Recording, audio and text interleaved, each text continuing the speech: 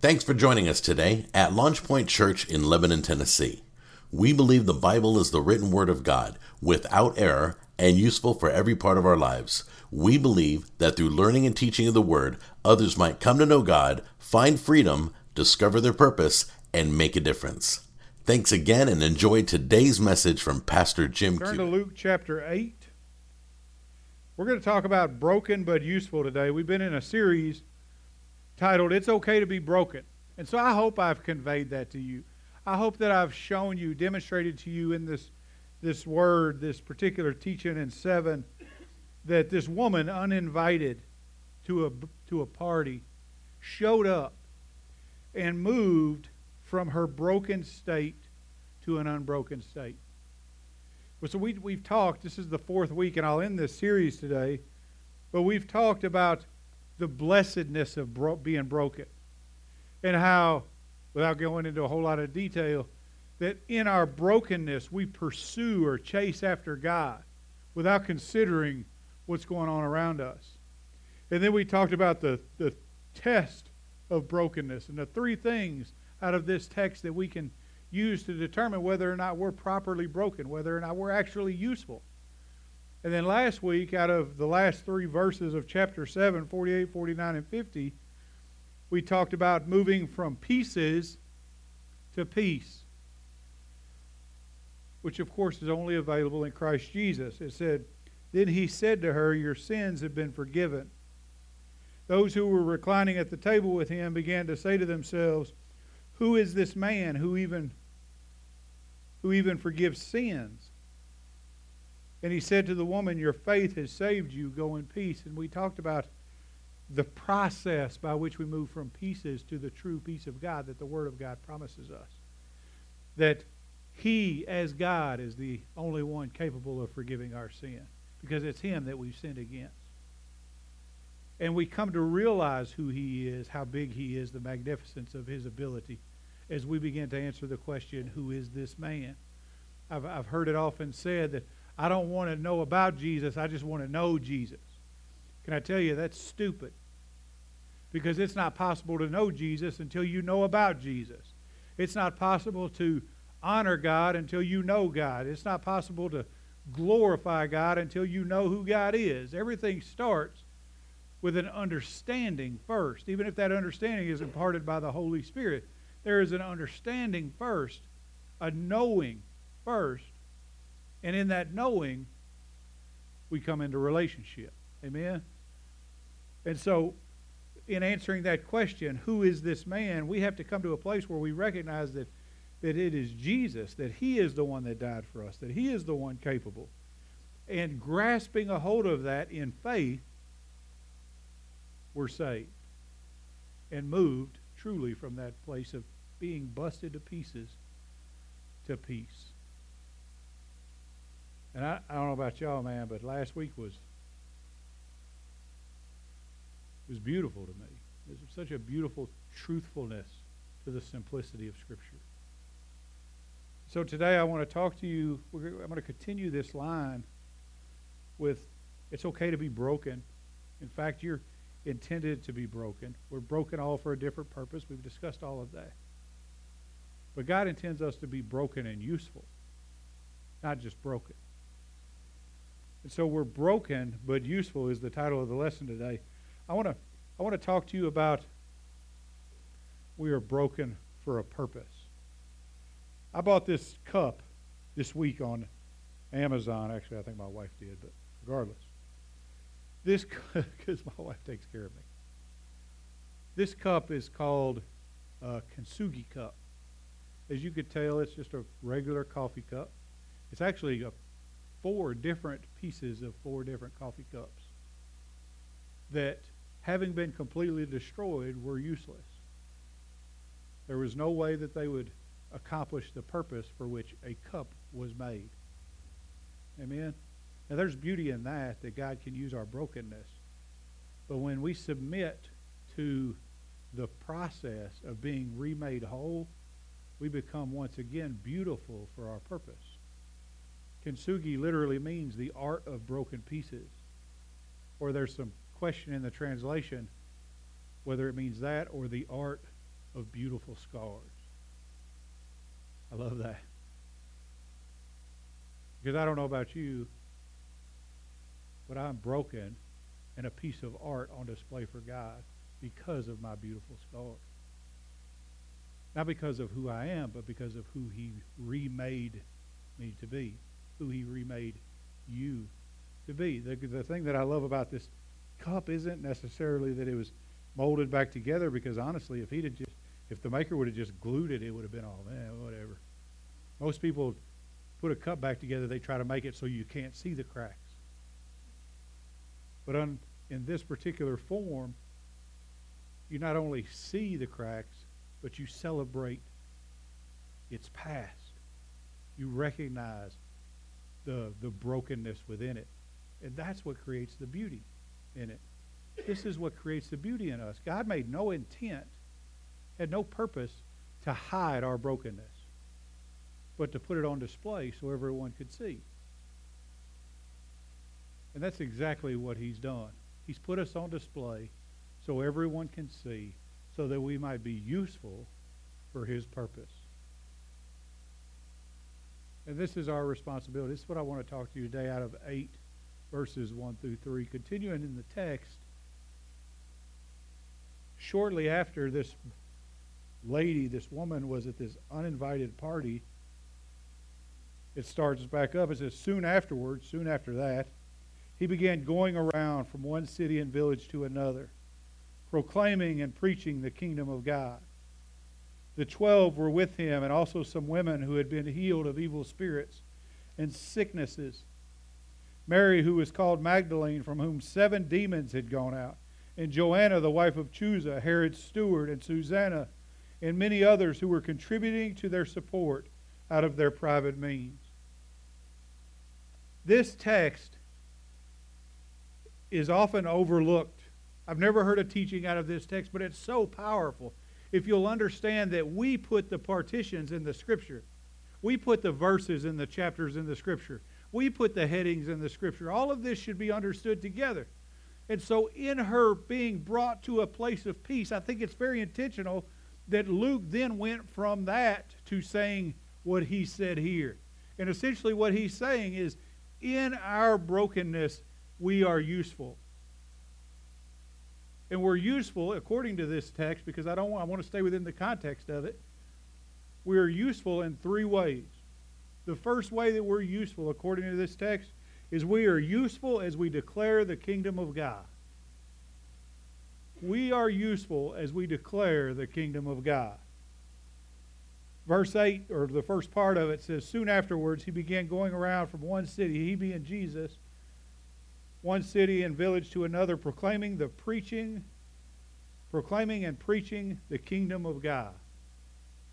Did you know this was Jesus' primary purpose?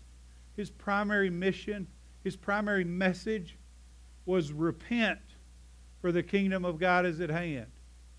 After He had been baptized, after He had been confirmed by the Father, after He had His desert experience, after He even went to the authorities, opened up the scroll of Isaiah, and told them, this is who I am. Then it says in Matthew 4:17, then it says, then from that time Jesus began to preach and say, repent, for the kingdom of heaven is at hand. And I will tell you that we are useful as we have this same message in our mouth.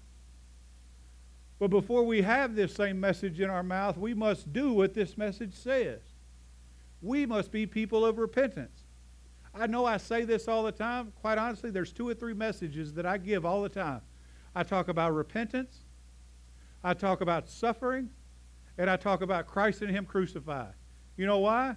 Because these things are important for us to understand. They're absolutes. They're necessities. We have to be a person of repentance. We have to be people of repentance first before we call other people to repentance. Which means we have to have a constant state of mourning our sin, of weeping over our sin. As David said, as though our sin is crushing our very bones. I can remember when I first gave my life to the Lord, the first time I felt true conviction, man. I was I felt exactly like that. My heart was racing. I was sweating. I wasn't sure what was happening. I felt pushed down in my chair, but at the same time lifted out of my chair. I felt like everything around me was collapsing, and I had to get to Jesus. When people say, do you feel convicted? That's what that feels like. If you've ever had a heart attack, that's what that feels like. And so we have this repentance requirement to mourn our sin. But it's not enough to mourn our sin. I could have sat in that chair. You could have sat in the chair you sit in and mourned your sin and not done anything about it. But the Bible says we must declare Christ is Lord, according to Romans 10:9. To declare out of your mouth that Jesus Christ is Lord and believe in your heart that God raised him from the dead. This is the act of repentance, to declare lordship, to say, God, I'm sorry for my sin. I'm asking you to forgive it. Amen? But it's not enough to ask for forgiveness. Some of y'all are all, man, you're really messing me up with lists today. I'm not trying to call lists to your attention. I'm trying to make you understand the breadth of our Christian responsibility in regard to repentance. I can say I'm sorry, but not change. I didn't really mean I'm sorry. I can declare lordship and not make Jesus Christ Lord, and I'm not really saved. I can turn away from my sin and still not be saved. Because let me tell you, you don't have enough strength in your body to turn from your sin without the working of the Holy Spirit in you. But God calls us to repent, declare Christ is Lord. When we do that, truly believing that that's what we're doing, believing in our heart that God raised him from the dead, something miraculous happens to us.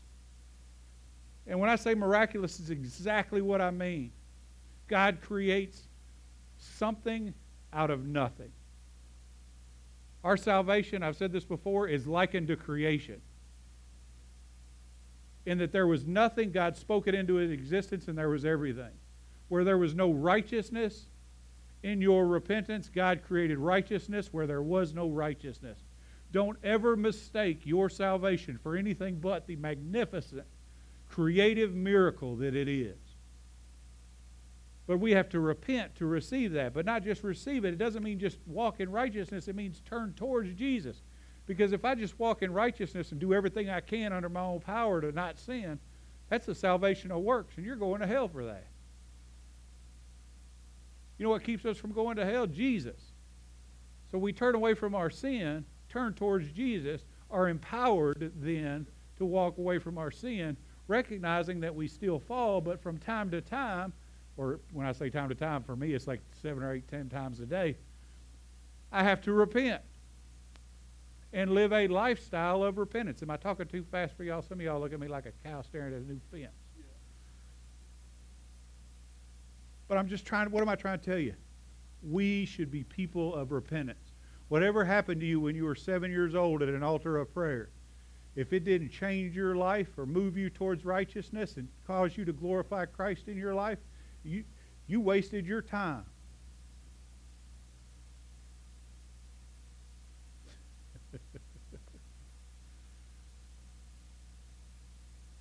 Repent, for the kingdom of God is at hand. It says that he declared and proclaimed, or correction, he proclaimed and preached. What does that mean? That means he made a public and authoritative declaration of the good news. Because to preach is to evangelize, to proclaim is to publicly and authoritatively declare a message. It said from that time forward, Jesus went and he authoritatively and publicly made a declaration of the good news, that he is the good news. This is our responsibility. You want to make a difference in the world? Repent so that you're right, so you can call other people to repentance by publicly declaring that the good news is Jesus Christ. No two ways around it. There's not another way to heaven. Well, if you intend on staying there, every way gets to heaven. Sadly, you're just going to be there long enough if you don't know Jesus to bow your knee and leave. This is what the Scripture says. Declare publicly and authoritatively. One of the things, I have a love-hate relationship with a quote written by St. Francis of Assisi. Some of you may be familiar with it. He said, everywhere you go, preach the gospel. And when necessary, use words. And everybody's like, man, I like that. Can I tell you, when we first got saved, I think I actually had a T-shirt with that on it because it sounded so twittery, right? It just made me feel good. I was a super Christian. But can I tell you, that's ridiculous. Declare the Word of God. Now, you should also be who you're called to be within the circles of influence that you have, but we're called to authoritatively and publicly declare the good news if we're going to be like Jesus, because that's what he did. He didn't just hover around and hope people just got some Jesus off of him. Now, I'll tell you, most of those conversations happen within the context of relationship, so it's important that you be who you're supposed to be. But there are times when we just have to say, listen to me, I love you enough to tell you this truth. And make an authoritative declaration of who Jesus is. Amen? Because I don't know, the whole thing I'm trying to do here is show you guys how to make a difference. How to be useful. How many of you guys hope to be useful in the hands of God? I hope all of us. I'm not sure why you showed up here if you didn't. I got this nice blue sport coat on today. Well, what does that mean? What does it mean to declare the kingdom of God? It means to tell them the truth. It means to tell them that without Jesus, you're damned to a sinner's hell. People say, how can Jesus send people to hell? Jesus has never sent anyone to hell. God has never sent anyone to hell. Fact of the matter is, the Bible tells us in John 3:16, the good news, that God so loved the world, he gave his only begotten Son, that whosoever believes in him should not perish, but what? But have everlasting life. We all learned this. If we didn't even grow up in church, we know this, because some lunatic was holding it in a billboard at a football game.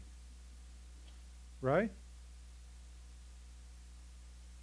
But what makes that truth so beautiful? The truth of verse 18 makes that truth beautiful. He who believes in him is not judged. He who does not believe in him has been judged already, because he has not believed in the name of the only begotten Son of God. How can a good God send people to hell? A good God doesn't send people to hell. You were going to hell already. A good God created an opportunity for you to not go there. So we start declaring the kingdom of God by telling them the truth of who they are. Well, that's going to make me unpopular. Better to be unpopular in the court of the king. Not only do we talk about that, but that in that he extended his mercy to us. I'm going to read some verses to you, and his grace to us. Romans 2:4 says, or do you think lightly of the riches of his kindness and tolerance and patience? I feel like when we don't declare Jesus, that's exactly what we're doing. We're taking lightly what he's done for us, the extension of mercy and grace that he's given us, not knowing that the kindness of God leads you to repentance. God extended us mercy. We were going to sinner's hell. God extended us mercy. Don't let me get messed up in talking a lot of religious words. Mercy is essentially this. It's the extension of favor where you deserved punishment. And the person that you deserved to get punishment from had the authority to give it to you. Because that's what he did. Mercy is who he is. Grace is the manifestation of that mercy, unmerited favor. What does it mean to declare the kingdom of God? It's to declare Jesus, that we were sinners, that he extended us mercy. Not only that he extended us mercy, but he created righteousness in us. Philippians 3:8-9, so that I may gain Christ and may be found in him, not having a righteousness of my own derived from the law. I don't have my own righteousness. But that which is through faith in Christ, the righteousness which comes from God on the basis of faith. None of us are capable of righteousness. You know what's crazy is God can extend us mercy and still not make us righteous. He can still say, I forgive you. I don't want anything to do with you. I think we miss that a lot. That God's extension of mercy automatically means that he's going to restore us to righteousness. He doesn't have to. It's an extension, a continued extension of his mercy that causes him to create righteousness in us. But I know several people that I know and I make relationship with or have conversation with that I don't want in my circle. Jesus opened up the circle and allowed you to come into it through Christ Jesus. That's what it is to declare the kingdom of God. That this inward holiness is only possible through Jesus. Hebrews 10:10. By this will we have been sanctified through the offering of the body of Jesus Christ once and for all. Man, I love that. What does it mean to declare the kingdom of God? I know I keep asking the same question. But this is the equipping place. It means to recognize that you weren't worthy. Matter of fact, your sin disqualified you. None of us are righteous, no, not one, according to Romans chapter 3. Romans chapter 3, if you'll read it with an open ear, spiritual ear, it'll devastate you. Because all of us, according to 3:23, have sinned and fallen short of the glory of God. So we deserve that, but he decided to give us mercy. And in the deliverance of that mercy, decided to make us righteous. And in that righteousness, created continued holiness in us. You know why? So he could spend time with us in eternity. This is what it is to declare the kingdom of God. And why is it so necessary that we do it? One, because Jesus did it. I don't want to be too simple, but Jesus did it. Figure we should. But this truth stands firm also. Because those who don't hear it remain condemned. Romans 2:5. But because of your stubbornness, or those that have heard it and rejected it, but because of your stubbornness and unrepentant heart, you are storing up wrath for yourself in the day of wrath and revelation of the righteousness of God. I'm going to ask you a question. I don't want you to raise your hand. I just want you to use this as a point of reflection later.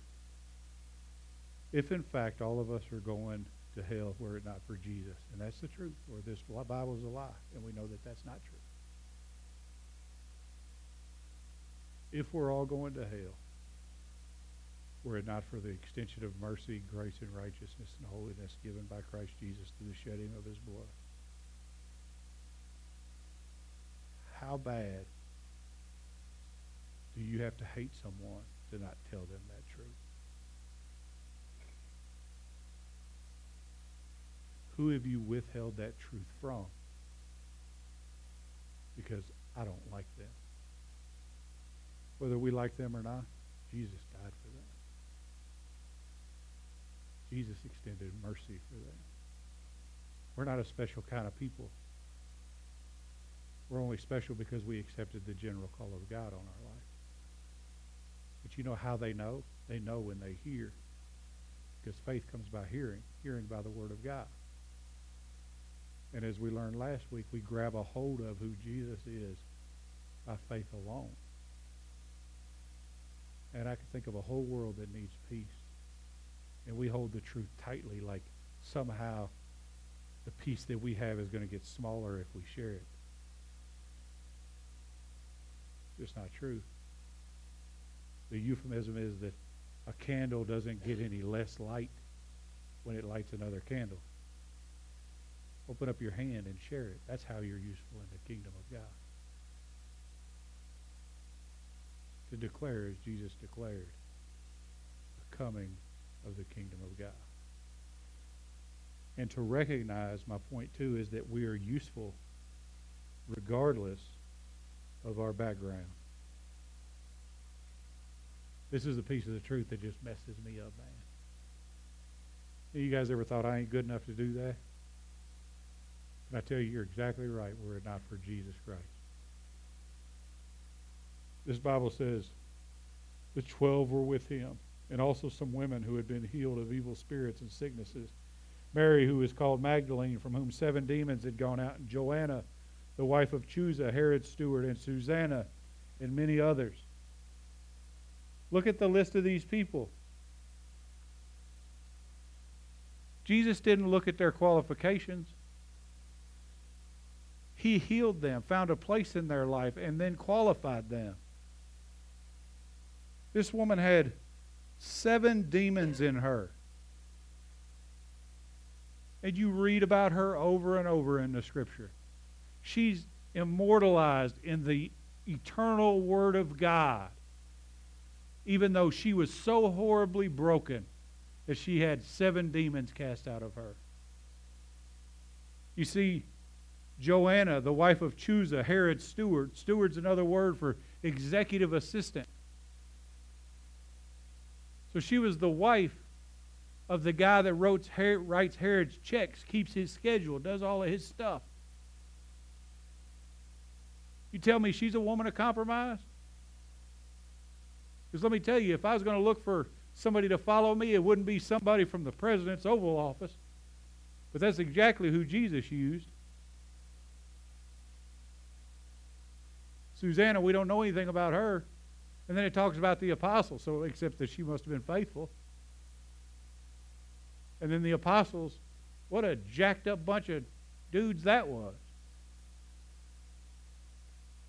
Fishermen, normal, average guys. There's 2 guys specifically that I want to draw your attention to. Matthew and Simon the Zealot. Not Simon Peter, Simon the Zealot. And there's a reason I'm drawing your attention to them, because he used them. Matthew was a tax collector. That's how he's identified in Scripture. You know what that means? That means he was Jewish, but he stood on the side of the Roman government to extort money from his own people. And God said, I'm going to use that dude. And then he said, I'm going to use Simon the Zealot too. You know what a zealot is? That's not his last name. The Zealots were a religious sect of Judaism that were very extremist, that was intent on running government out of their country, the Roman government out of their country. They were known to carry daggers in their cloak. And if they could find a time or a place to do it, they would kill Roman soldiers and Roman officials. I want you to think about that for a minute. Don't let that get past you. Matthew was the worst of the worst. He was a race traitor. Simon the Zealot was intent on killing anybody that had anything to do with the government. And God said, I can reconcile these two. I can reconcile anybody. Imagine, though, what that campfire must have looked like for the first year. My guess is Matthew didn't sleep well the first year. We need to think. God used them. You know what was special about them? Nothing. Which means that God can use us. You know what's special about Pastor Jim? Nothing. I got this blue sport coat. I'm going to keep referencing it, but nothing. A man just like you. We are men just like them. But God used them anyway. The Bible's full of people like this. You look at Moses. Moses had a calling on his life. He recognized a calling on his life.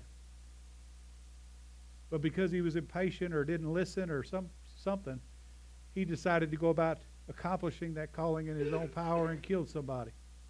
Ran off in the desert for 40 years and God called him back.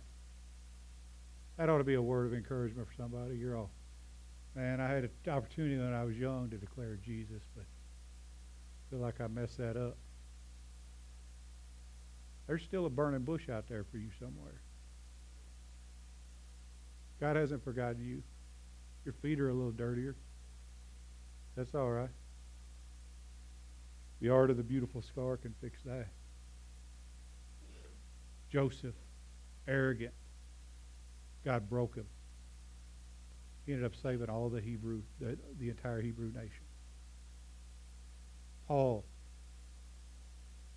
persecutor of Christians, drugged them out of their house, had a government officially signed document to do so.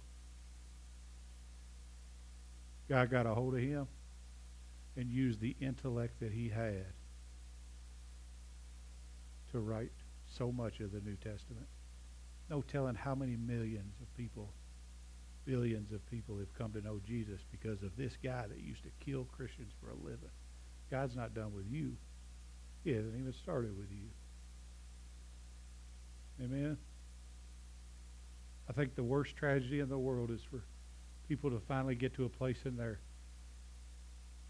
life where they're all, it's time for me to pass the torch on to somebody else.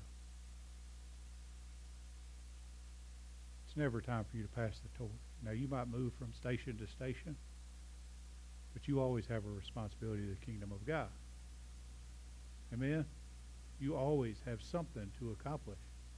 There's a tradition in Indian culture, American Indian culture back in the day, that when a young man was a young man, he was a warrior and a hunter. And that's his qualification. That's what he did. He was strong, capable, fast. But as he grew older and he became less strong and less fast, they would transition him in that community from warrior to hunter to grandfather. And they would take that grandfather and he would build a campfire while the warriors were out, while the hunters were out. And when they came back, the very first thing they did was went to the grandfather and debriefed what they had done. I fought the fight like this, grandfather. I hunted like this, grandfather. And the grandfather, because of his experience, his knowledge, his background, was able to say, yes, but if you would do this, or if you would do that.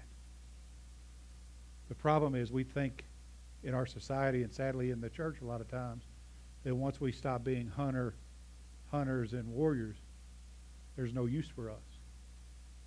Can I tell you, the world is in desperate need, the church is in desperate need of grandfathers willing to sit around campfires. You're never unqualified to do what God's called you to. Amen?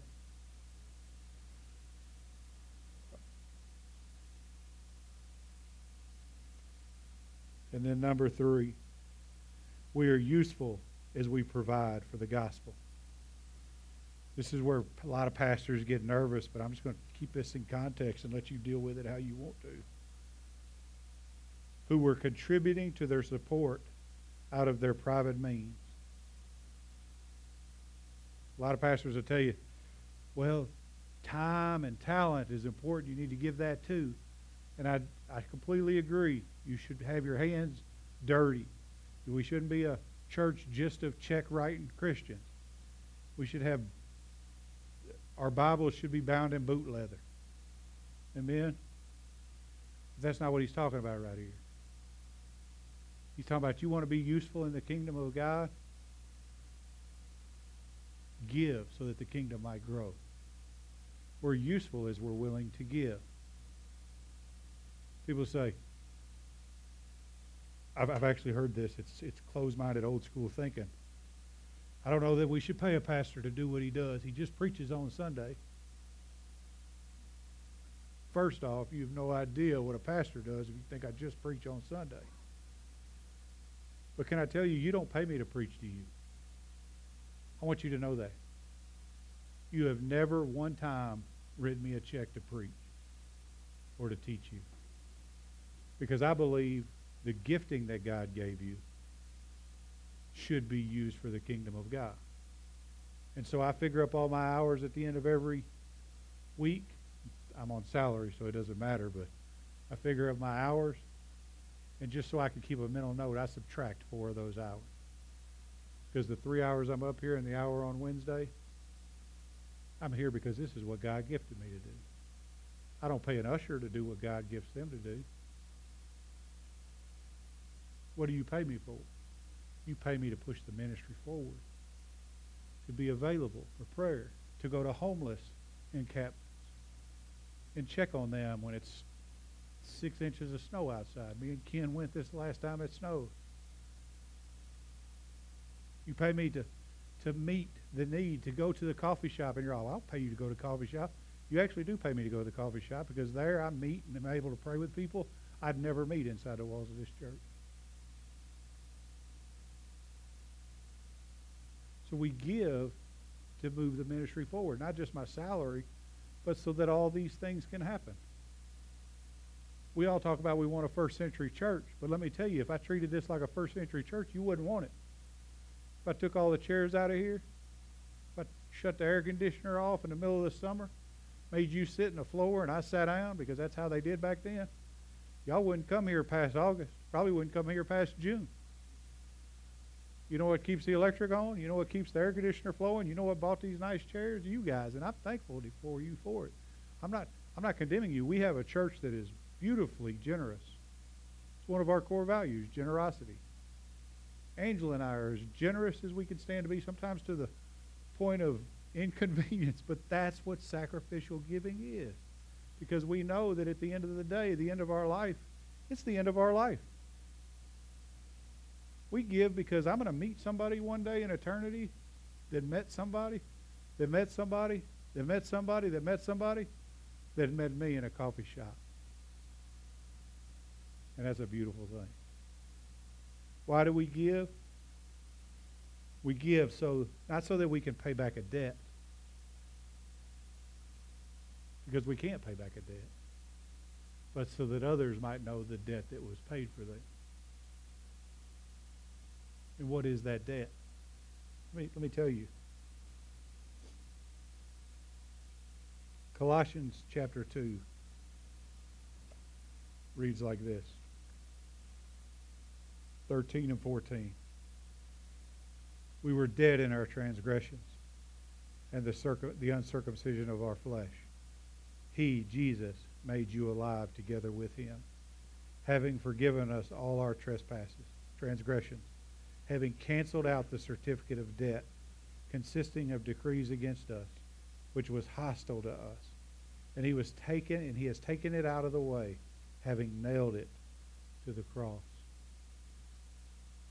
That's the debt. That there was a debt we couldn't pay, but Jesus Christ paid it. And because that's true, I hope that you strive, maybe even more than I do, to be broken, but in that brokenness be useful. To be this beautiful cup that celebrates its scars and recognizes that it's the scars in you that are going to give you the opportunity to talk to people that I may not be able to talk to. You know who the best person to talk to an addict is? Somebody that's been freed from addiction.